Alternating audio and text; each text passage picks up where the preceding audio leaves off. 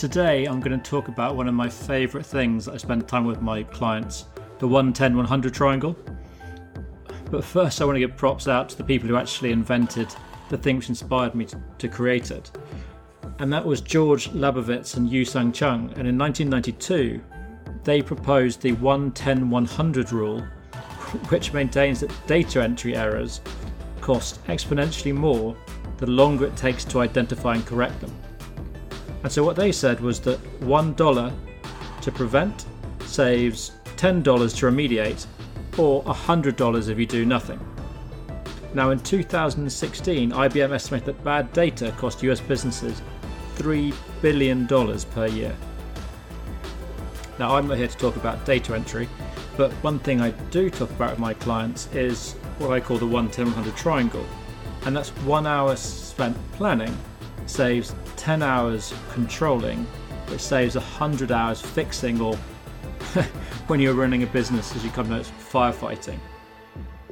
And actually when you take a step back and look which part of that triangle you're in, a lot of founders find themselves in the 100 part of the triangle because there's just so much going on. And we talked about this in episode 2 weeks ago, this idea of going faster versus getting there faster. And when you're in this going faster mentality and state, you can find yourself running around from fire to fire, just putting it out. And sort of you step back from the strategy, you step back from controlling the agenda, and actually you're at everyone else's whim around what you're doing. And you are very busy, and can be very stressed. Are you actually being that productive? Now, the irony is that when you're in this 100 zone, you often feel like you don't have time to plan, and you also probably don't have time to execute with quality, as you are too busy jumping from one thing to another. So, how do you get out of this? How do you get yourself out of this 100 zone, ideally back into the first zone of 1 hour planning? Well, the first step to take is just recognizing where you are. Because when you're in the moment, it's quite hard to figure out what's actually going on.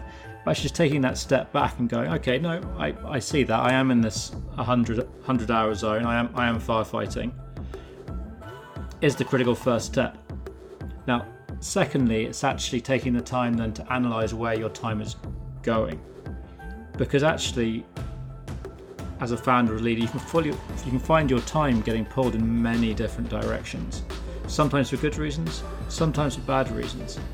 And often there's a sense of, if I'm going to ask everyone else to do this, I need to do it too, without recognizing what your strengths are as a leader.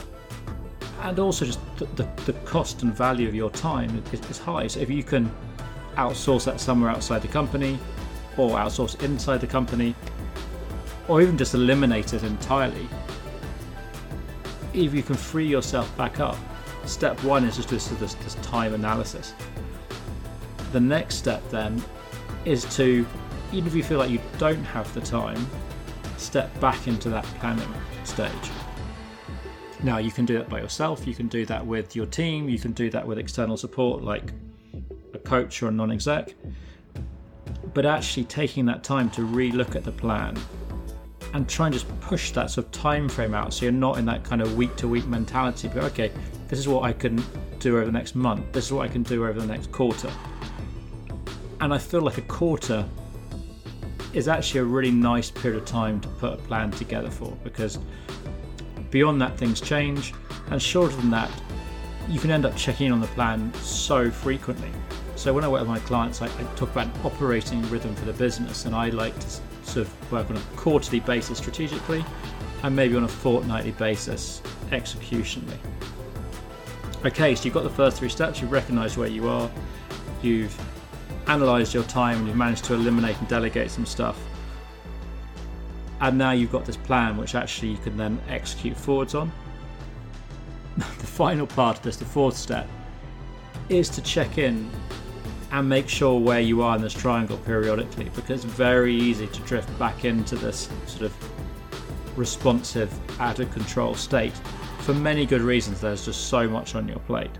So step one, recognise. Step two, analyse your time and sort of outsource/eliminate. Step 3 is plan even though you feel you don't have the time to do it. And 4, then check in regularly. And you'll find this sense of relief as you manage to push your visibility out 1, 2, 3 months out.